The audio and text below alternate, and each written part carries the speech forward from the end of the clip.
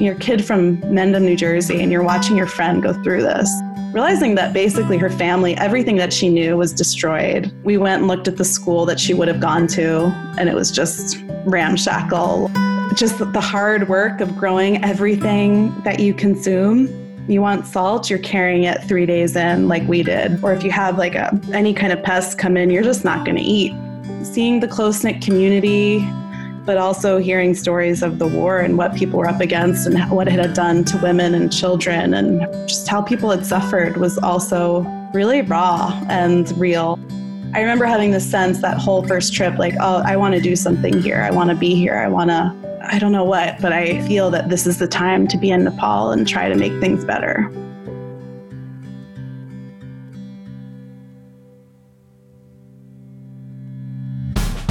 Welcome to Cause and Purpose, the show about leaders, innovators, and change agents working on the front lines to solve some of the world's greatest social challenges. I'm Mike Spear, and today's guest is Maggie Doyne. Maggie is the co-founder and CEO of Blink Now, a nonprofit organization that runs a school, a children's home, a health clinic, and a women's center in the foothills of the Himalayas in Surkhet, Nepal. The Blink Now story began when Maggie, basically just taking a gap year between high school and college to travel, came face to face with the horrific aftermath of the Nepalese Civil War. At just 18 years old, Maggie crossed over the border between India and Nepal on foot, on a quest to help her friend Sunita reconnect with friends and family impacted by the war. What she discovered was hundreds of children, many of whom were orphans, as their only means of providing for themselves and their families. She instantly fell in love with the Nepalese community she found herself in, and with the help of Sunita's Uncle Tope, and the $5,000 she'd saved up from babysitting, she launched Blink Now, and the rest is history.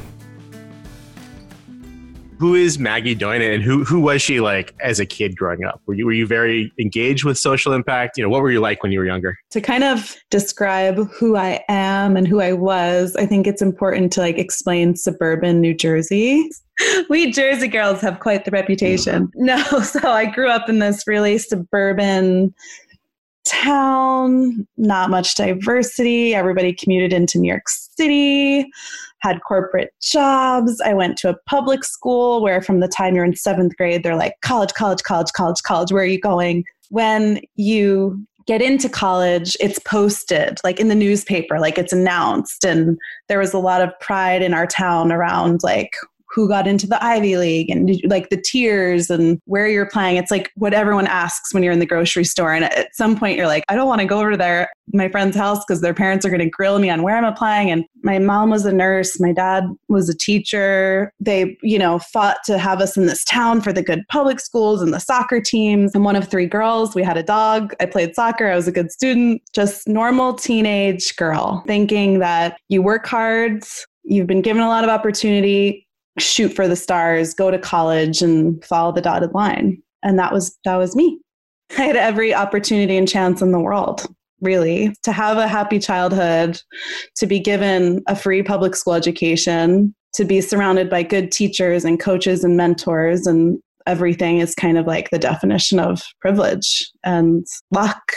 Absolutely. You'd expressed to me when we spoke last week, felt very directed of here are the steps that you follow to be a successful human being. You'd expressed feeling a little bit trapped by that and kind of wanting to find your own path.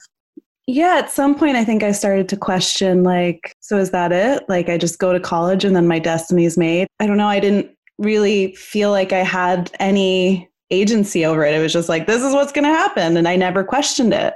And all of a sudden, I was turning 18 and all my college applications were off. And I was just wait a second. I know nothing about who I am, what it is I want to be, what I want to do with my life. And I'm about to go spend all my parents and my money for years to come and take loans out and just go figure this out at a university. And I was just no, I think I need to do more. I think I need to see more. I want to learn more about myself. I want to figure out what my interests are. And then that led me to the decision to just take a gap year. There was nothing in me that was I'm going to go, change the world, or I was not woke at all. It was just okay, I have never really left New Jersey. I don't know what I want to do. I'm kind of burnt out from being this all achieving, work as hard as you can, dot all your I's and cross your T's girl, and I'm going to try to travel. And there was gap year programs, and I found one and it was awesome. And I loved it. Tell me about the program. What was it? And where did you go? There was this program out of Princeton called Leap Now. It was lifelong education alternatives and programs. And the initial semester was in the South Pacific. And you've got 12 kids with their backpacks, and you're scuba diving and learning how to surf and learning Buddhism on a Buddhist monastery and meditation and backpacking and outdoor survival skills and a little bit of cultural immersion. We stayed in a amazing Fijian fisherman's village and immersed ourselves in the culture there. It was just, there's so much beauty and learning that comes out of travel, especially when, you can draw a circle around your upbringing, and I hadn't been exposed to much. And it just really opened my eyes, and I got a lot of passion back, and I was excited and learning so many things and having so much fun. And that was that. Did you have any culture shock coming from Jersey and landing in the South Pacific? Mostly my eyes were just wide open, and I was so wow, the world is so big and I'm just a little teeny tiny speck in all of this. And maybe that's just that age that you're in anyway. But all of a sudden there were just so many books I wanted to read and so much to learn and so many other cultures. And it was like a bubble broke. It was there's so much to see and do and be. And I was awake, really awake and excited. As part of the LEAP program, Maggie and her cohort had the opportunity to intern with organizations in various regions they visited. She and a friend decided to intern together, and kind of on a whim, they chose Northern India. The program that we were placed in that was taking volunteers and needed help was called Ramana's Garden. And it was kind of model of the program was that there was a little cafe restaurants that generated income, and the kids would intern there, and there was a bakery. It was in Rishikesh, so that was kind of where the yoga community was. So she was looking for volunteers to come live on site and help run the cafe and help with maintenance and just things around, basically just free low-level labor. But it was on the facilities of amazing school. And because of the income and the outreach that this program did, they were doing all of these incredible things in the region and working with school kids. And there was a huge Nepalese refugee community, and I was working with a lot of Nepali people. And so just through that experience, long story short, the director who was running the program, I kind of just moved up in the ranks. I went from scrubbing dishes in the back to helping with morning assembly to doing checks at night to being her right hand and helping her with accounting. And she kind of took me under her wing, and I learned so much, and I ended up extending and staying longer. But then as we started working with Nepalese, you hear the stories and you're exposed to the news, and it's right across the border. So you're seeing all of these people and these kids come in, and a lot of trauma from the war and intercepting from bad situations, whether it was trafficking or child labor. So I was seeing it really up close and personal. And all of a sudden it was just on the map for me. I didn't know what Nepal was, what the people were like. And it was living there and becoming so entrenched in that community and in that conversation that I got really curious. What was it about the Nepalese community that you really related to? Every culture is slightly different and has its own nuances, and I think most of us are naturally drawn to one or another. I'm just curious, what about the people you met and the cultural aspects really became passionate for you? I felt that when Nepalis flee India and come to this, it's a culture and a language and a country that's not their own. And they're a little bit misfits, and there's still a caste system in India, and they're kind of the bottom of the barrel, and they're misplaced from their home and their language and their culture and their people. And a civil war it ravages villages, homes, families, communities. But also there was so much love for where they came from and so much pride. And at the same time, I think seeing the hardship. And for me, it became really personal because I became friends, really, really close friends with this young girl, Sunita, who is almost my age, a little bit younger. And I guess we were both kind of going through a coming of age in a sense. She'd left her rural village when she was 8 and had all of these questions about where she came from and what was happening. And she really wanted to go back and kind of trace the footsteps of where she came from and find family and reconnect with her village. So initially it was just, oh, the two of us are going to go together. And because we knew so many kids and young people that were coming from this particular region, I just got curious about it. But there was a connection. Everybody falls in love with Nepal and Nepali people. Like, they're warm and open and welcoming and hospitable and forgiving and kind and joyous. There's a reason why people who go to Nepal and talk about Nepal just absolutely fall in love. And I think I got a glimmer and a taste of that in meeting people under really difficult circumstances, but that still had that love and pride. And I didn't understand why people would leave their home and sleep on the side of the road under a piece of plastic. Like, it was seeing the meaning and the life of a refugee up close and personal. It was so far from my own experience. And yet, the people were just almost accepted that this was their situation and were happy and trying to make the most of it in India. And I was kind of like, well, why? What's going on? It's hard to picture, as you said. If you don't see it personally, it is hard to relate. But I think everybody's story is a little bit unique. You're not going to capture the entire situation, but that's how you bring it home to folks. Yeah. What did your parents make of this? Were they supportive of this? How did you communicate what was going on back to them? Well, so the plan was that I was always going to I'll do this and I'm going to come back to college. I'm going to defer and I'll do this and then I'm going to reapply. And I think they could see that I was learning and growing. And there's so much that you get from having a real life job in the fields.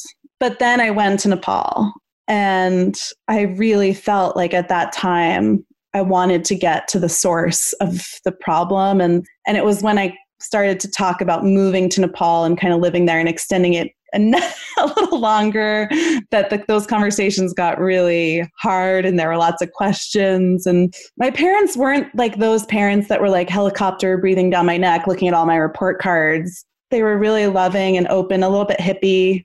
So they weren't like, you need to come home right now, but they were asking good questions. Like, what's your plan? What are you doing? Keep in mind, this all took place around 2005 and 2006, towards the end of the Nepalese Civil War, a period of extreme violence and political upheaval, during which more than 17,000 people were killed and hundreds of thousands more were displaced internally.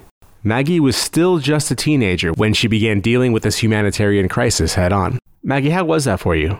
It seems like it might have been a bit overwhelming at that age. Oh, there was just story after story. I mean, basically, people were just sending kids across the border to get them out. A lot of the Maoist rebellion strategy was to recruit child soldiers. The tactic was to start in rural areas, take one child from every house. We were seeing people that had lost parents and family in the war and people forced to fight, kids just forced to leave because of the effects of poverty. So yeah, it was very much a part of our everyday conversation when you're meeting someone and hearing that story. Just tragedy. But again, love and pride in their country and where they were coming from, and this yearning to go back and this hope for a future of peace. And when the war ended in 2005, 2006, people wanted to go home. They wanted to get back home and they wanted a return to peace and normalcy because Nepal is a beautiful, peaceful place. So tell me about that first trip that you took across the border. Take us there. What was it like as you first started taking in what was going on in Nepal? Well, it was physically really grueling, cold, but then there were mosquitoes biting. And eventually, after 2 days, I think we made it up to the border, crossed over on not an ox cart, but a pony cart. Got through the border, and then you start to climb up into the Himalayan mountains. And eventually, the road ended. All we knew, Sunita and I, is that we had to walk for a really long time. And it was you'd summit up one mountain that you'd think was the hardest mountain, the highest mountain you'd ever climbed. And then you'd look and there was just another one, another one, another one, another one.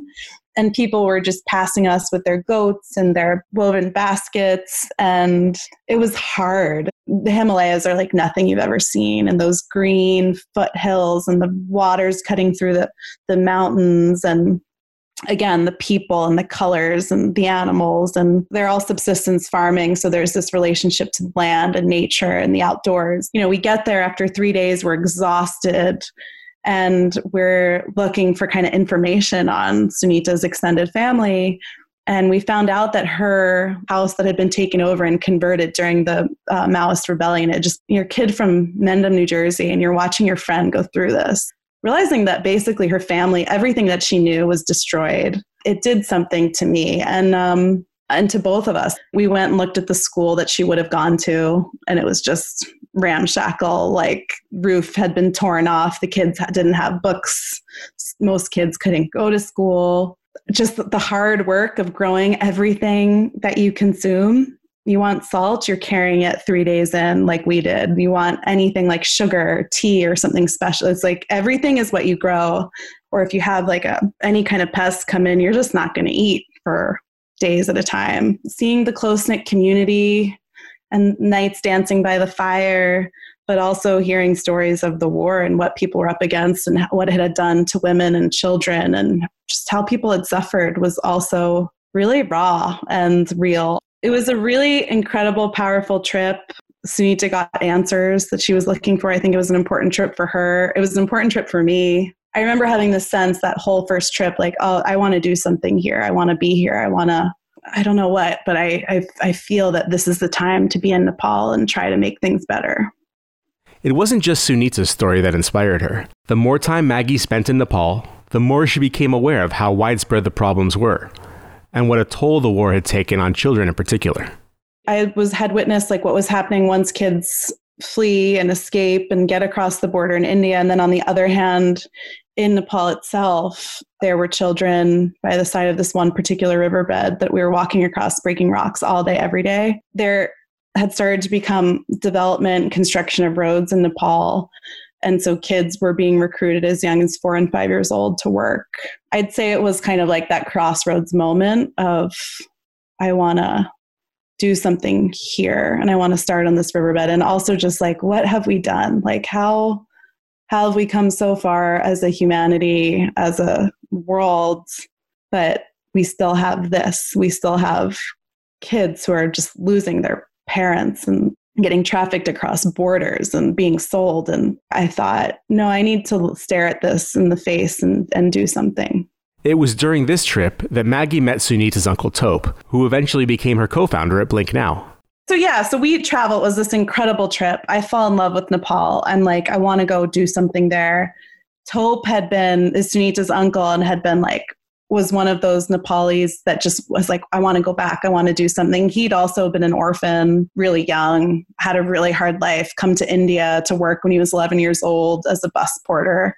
So we just started putting our heads together, all of us as like a family. Okay, what are we going to do? And what do we need? And at the time, there was a lot of conversation around the greatest equalizer, the greatest like one defining thing you can do to change the trajectory of poverty and violence and in families, generational poverty is school and education, literacy.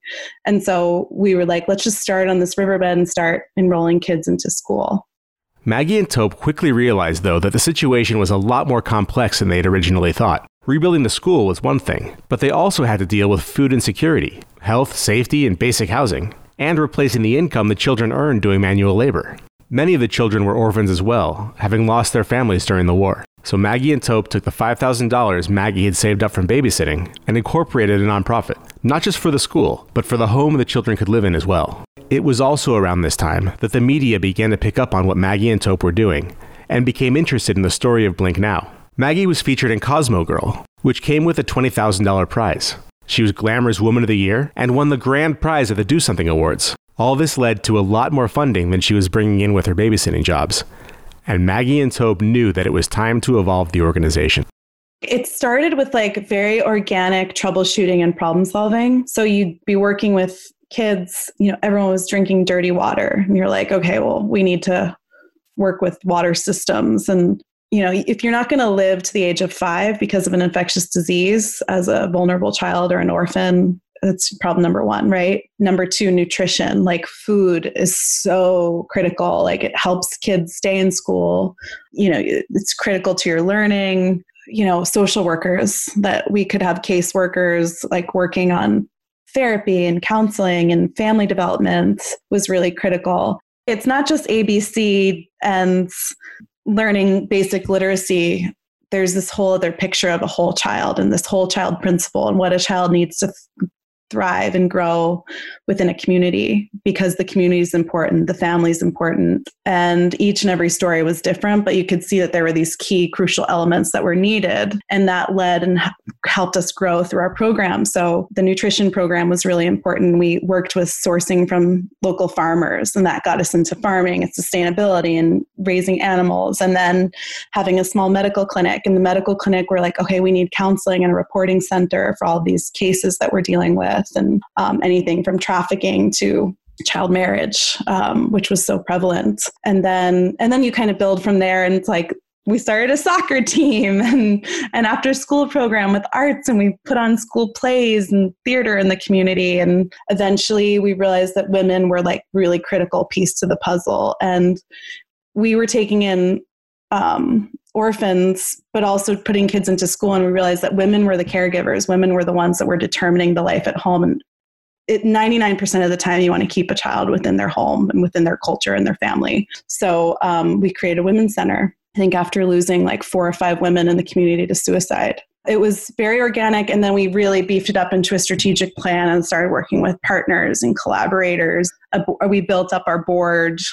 Was critical. We created a small little US team and chapter in New Jersey, where I was from, and got incubated by the Community Foundation of New Jersey. So it's like 10 years of growth and development and learning and following best practices. And Nepal was changing.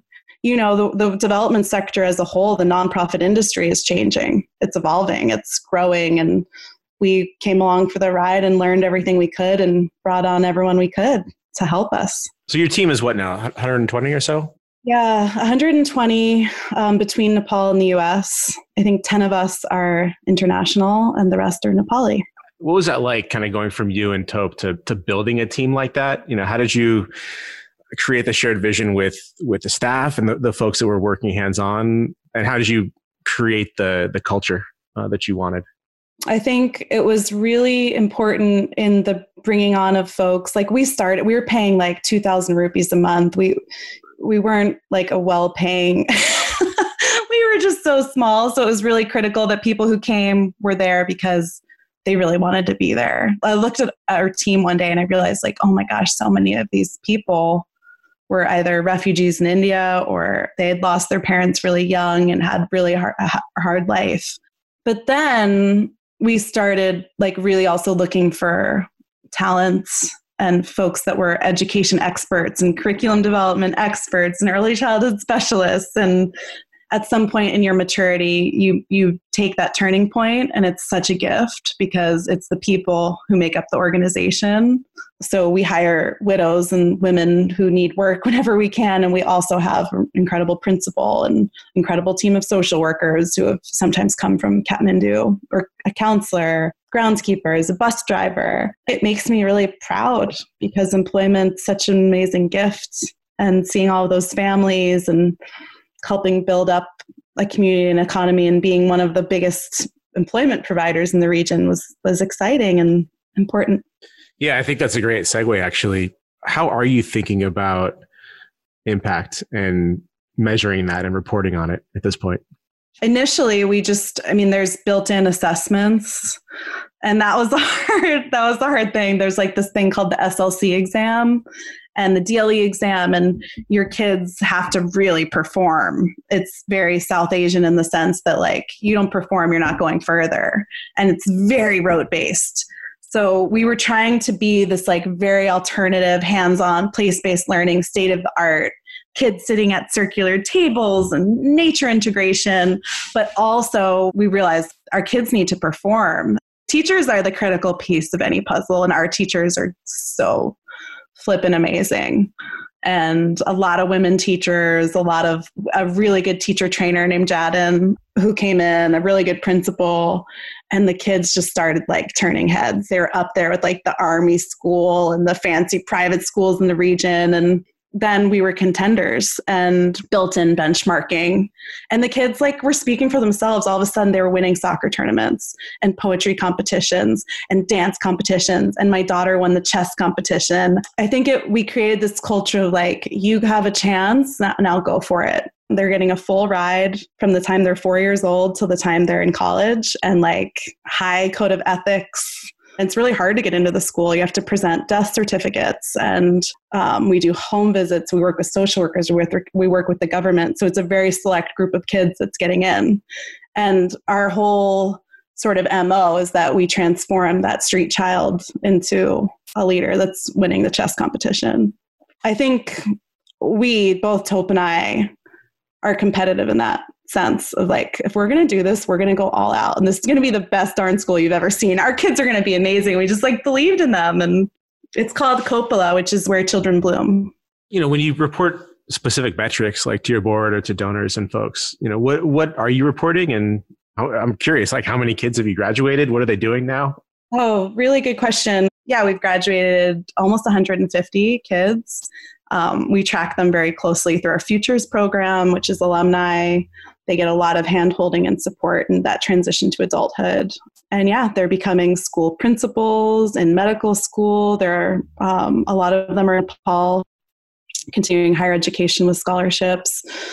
We report on obviously like them going to these elite colleges and what their grades are and their attendance records and little benchmarking things, but also on child marriage. We've had our losses when it comes to really hard things like child marriage, and we want to look at that. And we don't have a big population. We're a very like targeted group, childhood all the way into early adulthood. We kind of like to meet kids where they're at.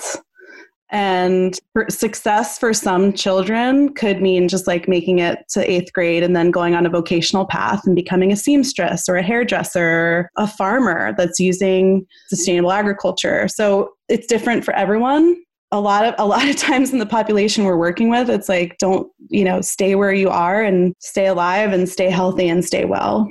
So it's all kind of metrics from wellness and health and nutrition and family development, looking at the family as a whole, family income, family stability, all the way to our kids that are getting recruited to go to college in the US. You alluded to something interesting in there that I think isn't really talked about enough in the social sector. How do you define your target population? Who's in, who's out, and why do you define them using that criteria? Such a hard question. We always ask, like, well, what is success? Because we're like, what is quality? Like, we'll be sitting in these like strategic sessions. What does quality mean? Like, how do you determine what quality is? Safety and security. Is it just test scores? And is it just how do you measure an outcome? To be honest, like, we're always having those discussions and trying to figure it out. When we start working with these kids, one of the determining success factors is, and I'm very sad to say this, it's early intervention. You need to get a child before they've missed their critical learning periods. Everything we know about childhood development tells us, sadly, in our foster care system and orphan care, in working with vulnerable children, that you have to interfere and intervene as early as possible. Because once you miss that critical learning period and nutrition, the risks just increase and increase as the child gets older. So a lot of our model works with that early intervention. We're looking for the most vulnerable 4 and 5-year-olds or 3 and 4-year-olds. Then the sky is the limit, because you can hit all of those learning benchmarks and get that whole package and everything that a child needs. Not to say it's impossible. When you have an 8 or a 9 or a 10-year-old, we take in those cases, but the earlier you can intervene, the better the outcome from what I've seen. And I hate saying that, but it's true. What happens when you get someone showing up or as a referral or something that's like not a good fit? Yeah, we have a special needs program and a learning lab that's been really good, and a program for kids who were late enrollment for various reasons. The hardest thing is that when you're looking at admissions for 5-year-olds and 4-year-olds, they're all going to be a good fit, unless you have a serious disability like blindness or a child's deaf. For the most part, once you get a pool of kids who meet all of these, 10 different criteria and a selection committee doing home visits and interviews, at some point you're just choosing the neediest. Like, who do we think is going to need this intervention more than anyone else? Even to apply into the program, you have to be an orphan. We're able to choose like the neediest of the needy, but at some point your shortlist gets down to 40, 50 kids. And then that's when it gets hard. You start looking at gender, ethnicity, what is the child's caste, to kind of give that scholarship to the kid that's going to need it the most. It seems like, there's a lot of emotional components to this, but it does seem to me like when it comes down to brass tacks, you are making an expected value calculation in a way, trying to take the kids that you can make the biggest difference in their lives. We've talked about, do we open up and give out talent scholarships and merit scholarships? But every 4-year-old has potential. We have a team of social workers and experts, and it's not rocket science. Like, you give a child love and loving teachers, whole nutritious food, and a beautiful all comprehensive curriculum, and an after school program, and a family counselor, and home visits that, bring the family in. You can almost do anything. These children have so much potential. Every child wants to learn and go to school. And I've had kids that I thought, there is no way. This kid's impossible. He's too damaged. He's been through too much. Why did I do this? Why did I bring him into our family? It's just messing everything up. He's a disaster. It's a mess. He's not going to get better. I've had those thoughts. And every time I'm surprised. I'm like, oh my gosh, that kid's freaking graduating top of his class. Look at him. He's like the most loving, perfect child. I can't believe who he is. Like, it's magical. I'm curious. So this is maybe a little harder question. I think it's something nonprofits often don't like to talk about, but I think is a missing and important part of the conversation. Can you share some mistakes you made or things that didn't go the way you wanted them to, and kind of how what you learned, how you adapted and grew beyond it? Oh yeah. Where do you start? We've all done it. I mean, but for some reason, it's like, it's a little taboo in the social sector. Oh yeah. It can be taboo to talk about your mistakes. I would say number one, like I was talking about, the thing that made us so special of like being all organic and like, okay, this step, now I'll take this step. I love that about us too, but it was just like, there was no real like good planning. We were just like, okay, now we're going to do this and now we're going to do that, without necessarily putting in like the time to like really deeply like research it and think it through. I think I suffer a little bit from like some impatience and like, okay, like just do it, make it happen, blah, blah, blah, blah. Like it needs to be done, get it done. And so like we were building a green school, and I wanted this school to be like the greenest, most sustainable school in the world. I wanted to build it out of rammed earth because our architect Prabal really convinced me that this was like an incredible material. And that school took us 7 years to build because I wanted it to be like the greenest and the most sustainable. And like, it was this ongoing project of just like, okay, go, do it. It's going to cost this much and it's going to be this square footage. Just figure it out as you go along. And I have this theme in my life of like, making it before the blueprint's there. And there is magic to it. You could argue that, well, the other side of doing things where you have like proposals and permissions and all of this bureaucracy and red tape is also really hard. 7 or 8 years in, I needed to be like, okay, no, I need like a really robust plan. And it took me a long time. Now, when I tell you that story of like, then we realized we needed to hire experts. Well, that was learning that and making mistakes that got me to that place of like, no, I need a professional social worker that can help me with this. And I need to have the foresight to like bring on someone with HR experience. And it took me a really long time. I think initially Tope and I were like, oh, we can do it. We'll figure it out. We'll find the right people. But at some point you need to also like really have a plan and hire the right people. Being a startup, it just takes a while. We've talked with the previous guests, we talked a lot about human-centered design, which is that it's an iterative process. You were in the community figuring out what they need and moving on from there. And certainly you want to make sure that you're not doing any harm, or at least minimizing the harm that you're doing. But I think it's a very natural evolution, especially at a startup. Totally. It has worked for us. Like that style of just like, we don't have a lot of money. Let's use what we have, make it stretch as far as it can go. Every dollar counts, like, figure it out. If you make a mistake, scratch it over and redo it. It worked for us. It's what's gotten us where we were. I was 19 with $5,000 and a co-founder with a 4th grade education, but had lived this life. And we were like, we're going to figure this out with the people. And I, like I said, I love that about us. There are times where I'm just like, oh, you cringe a little. Initially, the Women's Center, we're like, we put it up above my bedroom. We just like put up some bricks and just did it really quick. And you can always do more. I'd say my other mistake, and it wasn't necessarily, I wasn't like conscientiously doing it to like create harm. Tope was very like the guy on the ground in Nepal, making it work, the problem solver. And I was like the forefront and the face. And we liked that. Like we continue, that's like how we work. But all of these years later, I feel sometimes like it became too much of like the Maggie Doyne founder story. I mean, I don't have serious regrets. Like, of course, in every interview, you're like, yeah, but there's this whole team of people around me, surrounding me at every second and making every decision, and Taupe's there. But in those initial years, it kind of like perpetuated a little bit of like white girl saviorism. I regret that. I've learned a lot since, and I've done a lot of work, and I kind of wish I had like forced it a little more. Like, you know, CNN Heroes, Taupe was there. And I was the one that got up on stage because it was, you could only, you know, one CNN hero, and my name got put forward. You know, the camera was on him too, but he should have been up there on stage. We went with it. Like, it was an agreement that we had, and he's loved, and he's since won so many Nepal awards, and it's the way that we operated best and like our true and equal partnership. Like, I speak more English and I do a lot of the writing and the speaking, and he's more of like the tactile on the ground with the Nepalese in there, but we talk every day and like we play off of each other's strengths. And I think sometimes looking back at those stories from the early days, I want to gag a little bit just because it's like Cosmo Girl, but then there's like this whole group of Nepali people. Where are they? Where are all the caregivers? I wasn't raising all of those kids alone. I'm still not. There's other house parents there. Sometimes I think you get a little swept away either in ego, in just like, oh, this is working, so let's just keep going. And we just got a peace and glamour, and $10,000 just came in, and now we're going to go. Like, because you need resources at the same time. Looking back and kind of knowing what I know now about privilege and race and the privileges of being white, I wish like he had been, our whole team had kind of been on the forefront. But again, like, I don't know how we would have changed that. And that was the story that we put out, and it worked. It's hard to talk about.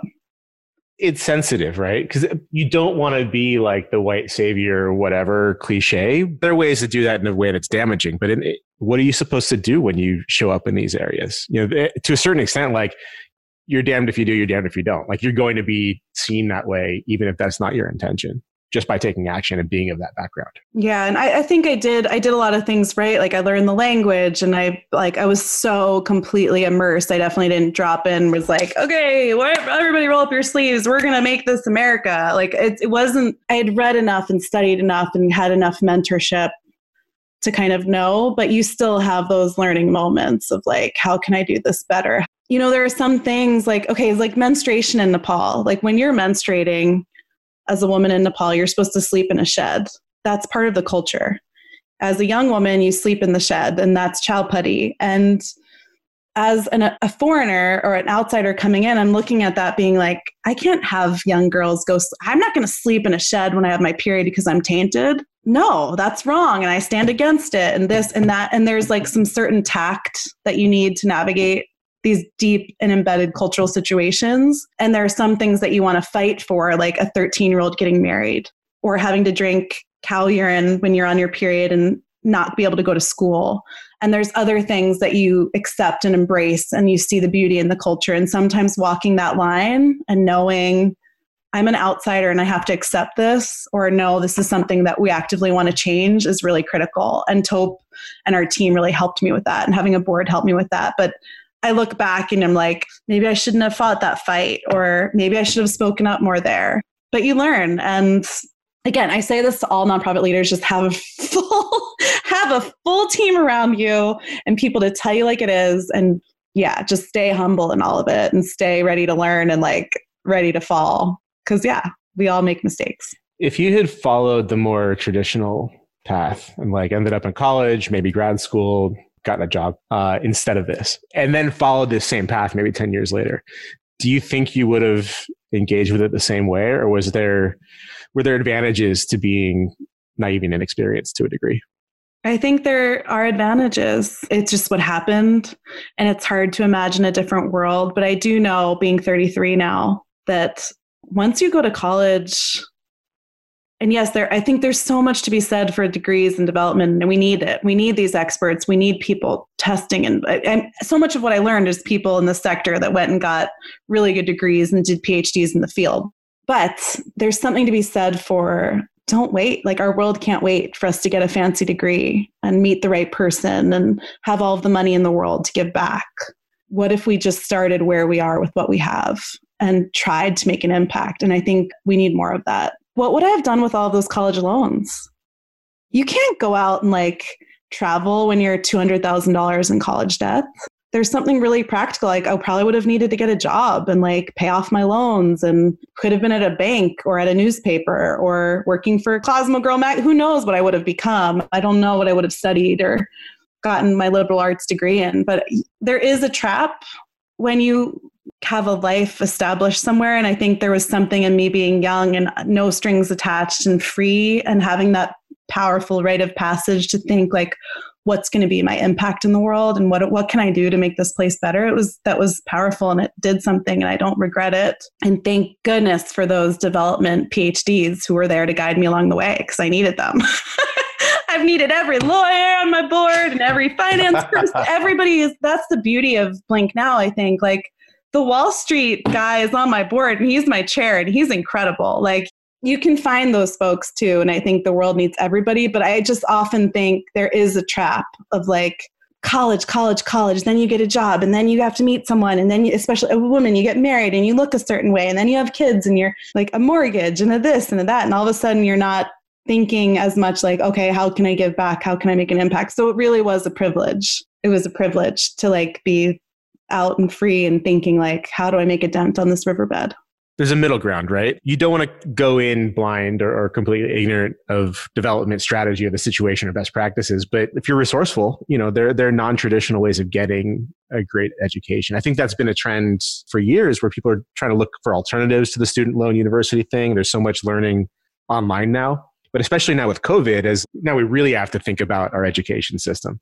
It's going to be interesting, right? Like, are people still going to pay $70,000 to go to school online at one of these elite universities? I do think that education is not this like one spectrum, one path. Like you and I are learning right now from each other. We both love podcasts. Like I've gotten so much from podcasts and books and online courses. Like your education can be whatever it wants to be. And I just often caution folks from like thinking that it's a dotted line where you have to pay $70,000 a year.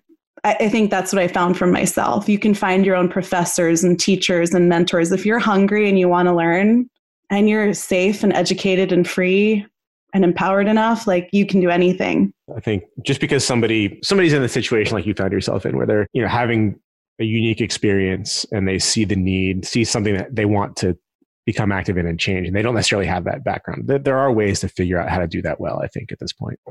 Yeah, but I often think like, well, what's my advice to people? Can I tell anyone else to do this? Would I be like, just go out and find something? And I think, yes, like, if you're wary and you're conscious and you're finding a team of people and you have a passion, like that's what, like we have to get ourselves out of this mess somehow. Like we need people who care about the bees and the whales and plastic and the oceans. And what a gift if you can work on something like that you love and change the world and make something better for even one child. It matters. Like it's moving the needle forward and we need more of that. It's okay to start from wherever you are. Just start, right? Like don't feel intimidated to take action on something just because you don't have experience with it. Yeah, I think you and I talked about this before, but like people that say, well, one day I'll be rich and I'll give away a lot of money.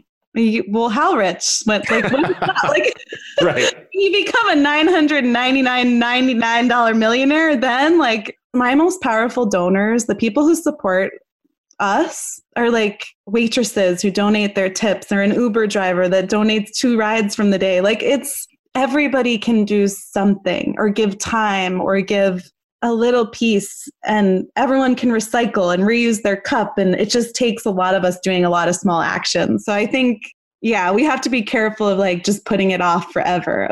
I think that's our human condition, right? Just like whatever's in front of us. Yeah. The world can't wait. The problems are too immediate.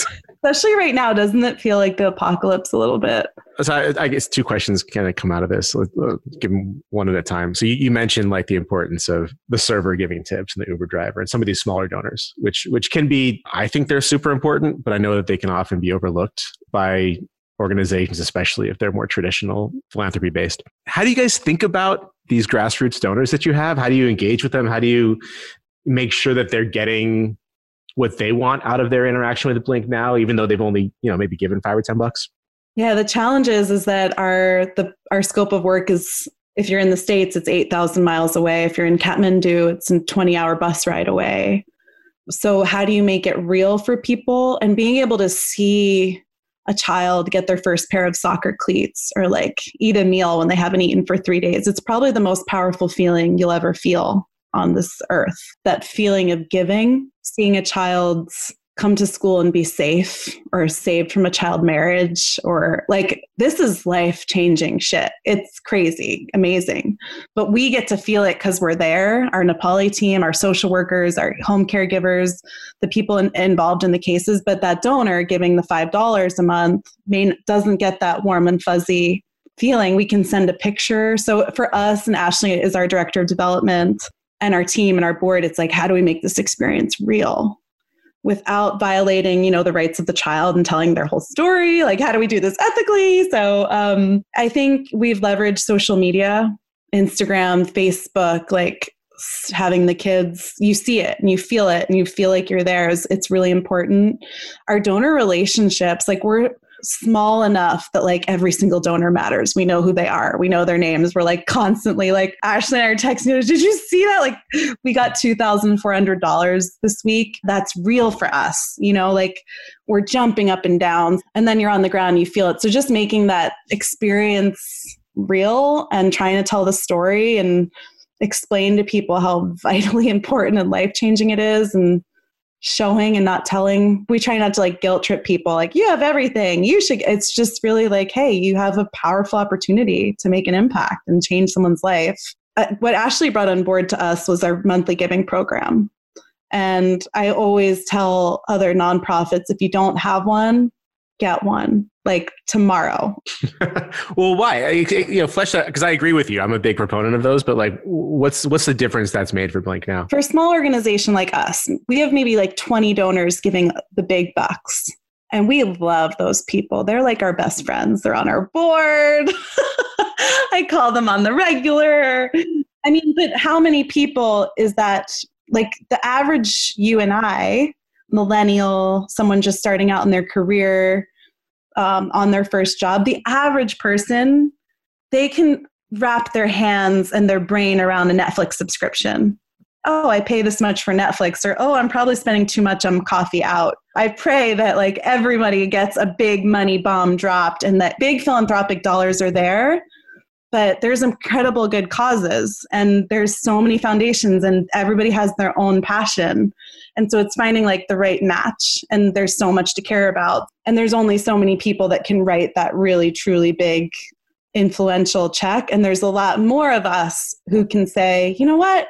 I can give $10 a month. I can do 20, I can do 30. I cannot go out one night a week for dinner. And because the founding story, every $5 mattered, that continues today. Hope and I will like be at a fruit stand just like negotiating over, no, like give us the daily rate. And probably because of my babysitting background and Tobe's background as a porter, like carrying bags for 10 cents. Like I think it's really in our ethos that it matters. And when I read through our classy donor reports, it's just like, wow, these are people. These are like Nepalese people from around the world. This is somebody who I've tried to never lose sight of a $20 donation, looking back at like that first envelope, that first yard sale, selling a dog leash for 25 cents. Like I just never want to lose it because it matters. And the little like 25 cents is a meal for a child that hasn't eaten.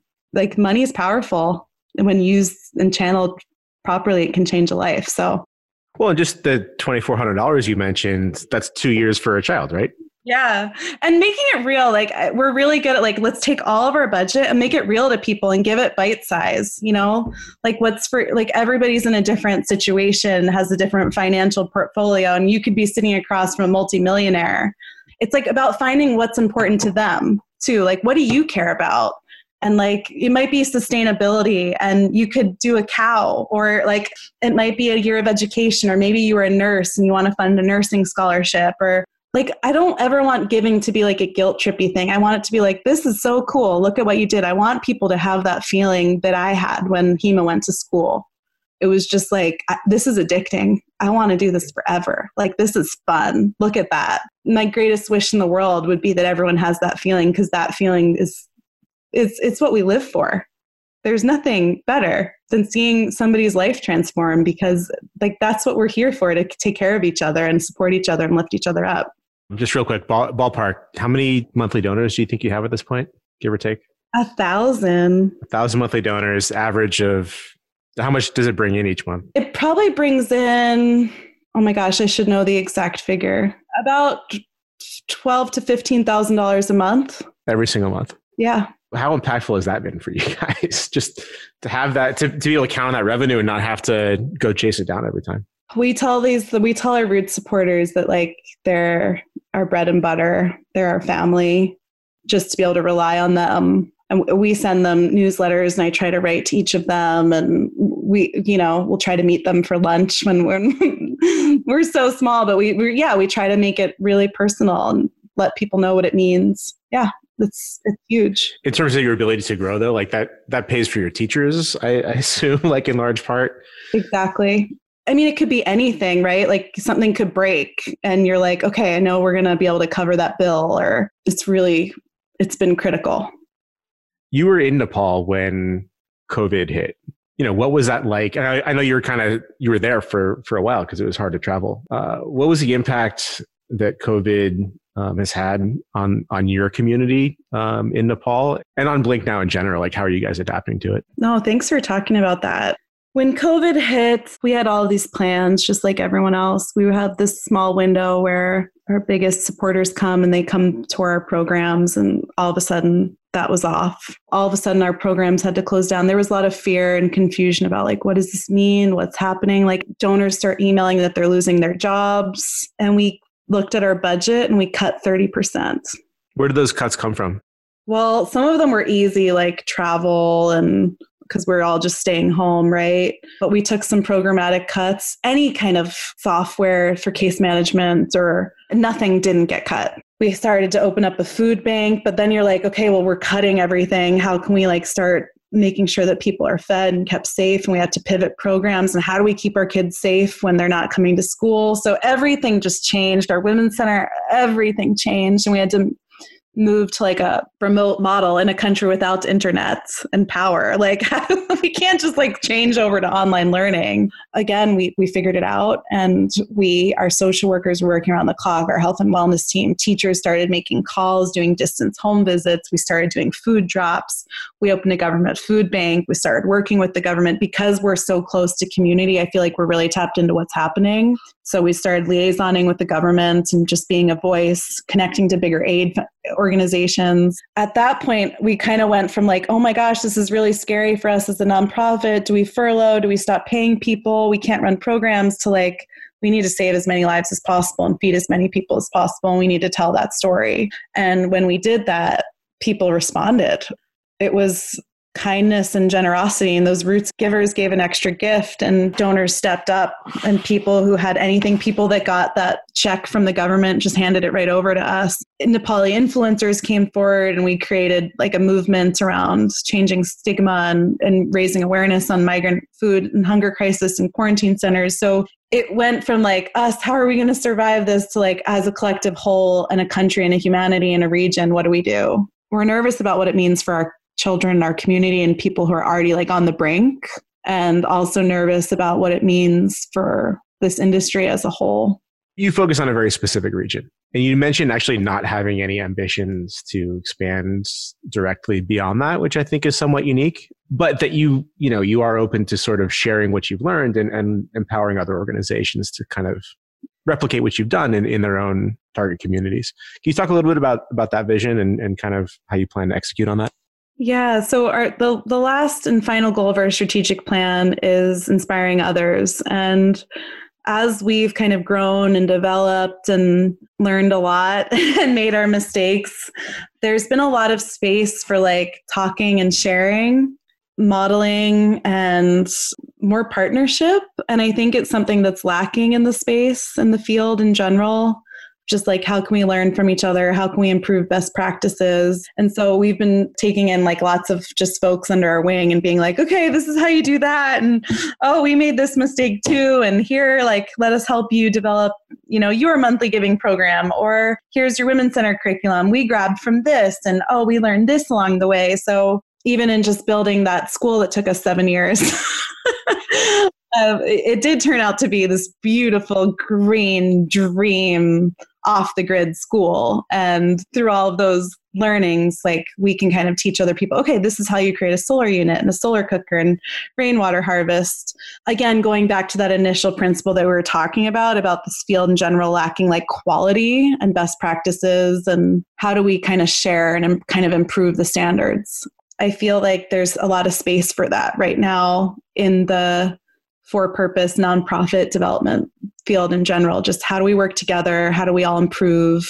It's sad because we're so under-resourced as an industry, it doesn't always allow for like time to be like, okay, what are you doing? Let's all get together and talk about it. And I want to see us all evolve and become that as a field. Like, how do we do better? How can we do this more efficiently, quicker? Because we're in such a bad situation, we don't have time to mess around. Like, we need to unite and work together and get some of this stuff figured out as soon as possible. So we've kind of found that in our little niche of orphan care, child rearing, and school and women's center, and some of the green work that we do, and very community-based and focused.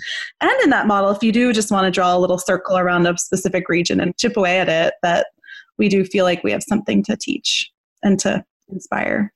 Awesome. So a few quick questions as we wrap up. Outside of what you're currently working on, what do you think the most important cause for humanity to tackle is, and why? I'd say the environment.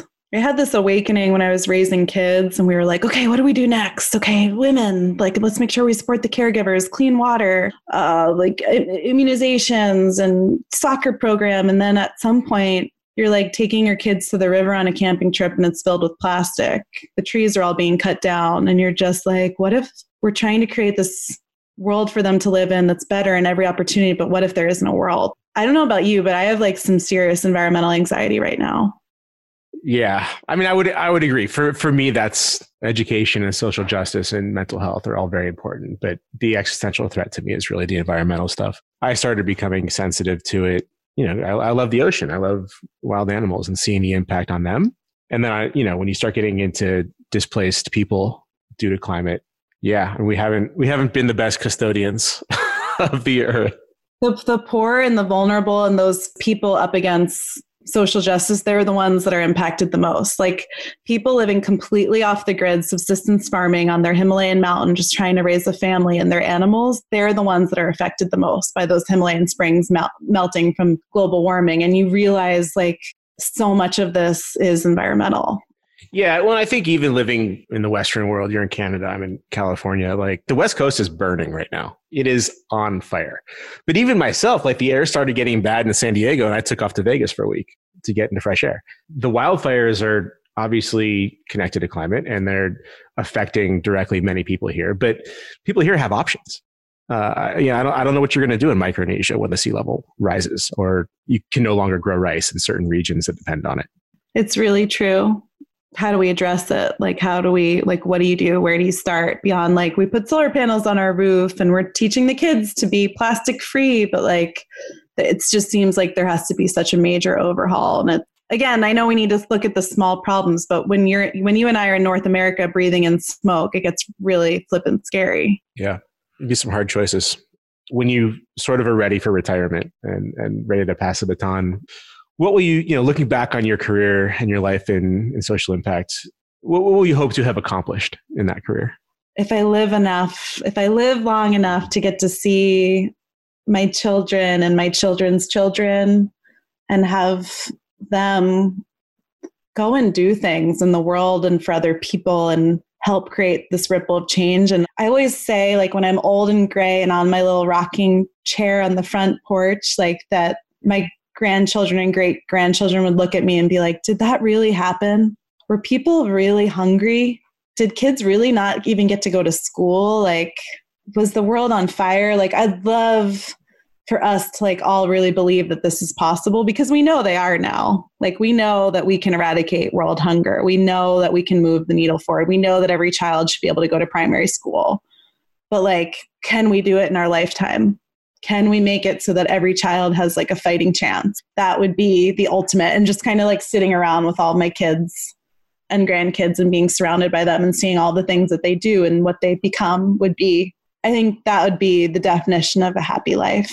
Feeling like I did something.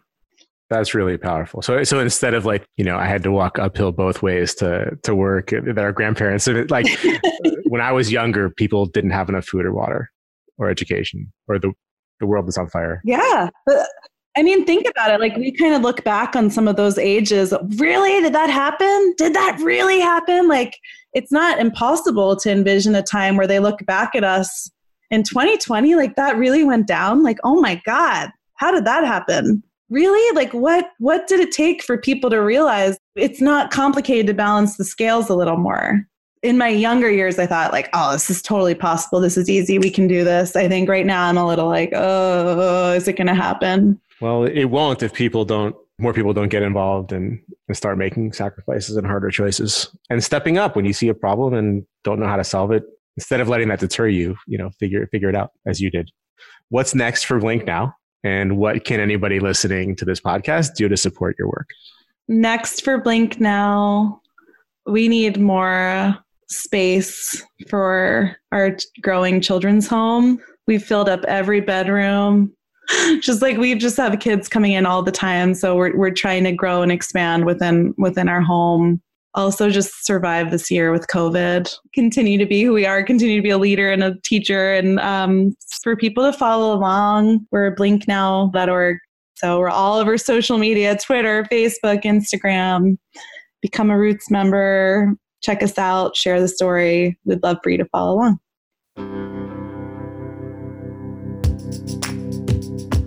I think we'll leave it there for today. Thank you for listening, and a big thank you to Maggie for sharing her time and her stories with us. If you want to learn more about Blink Now, you can visit their website at www.blinknow.org and on our website at causeandpurpose.com. Our conversation with Maggie ran for nearly 2 hours, and she's got a lot of great stories that didn't quite make it into the finished episode. We'll be releasing some of them along with additional content from all of our past episodes in the months ahead. Cause and Purpose is a production of Moonshot.co. On behalf of myself, Maggie Doyne, and our entire team, thank you for listening, and we look forward to speaking to you again soon.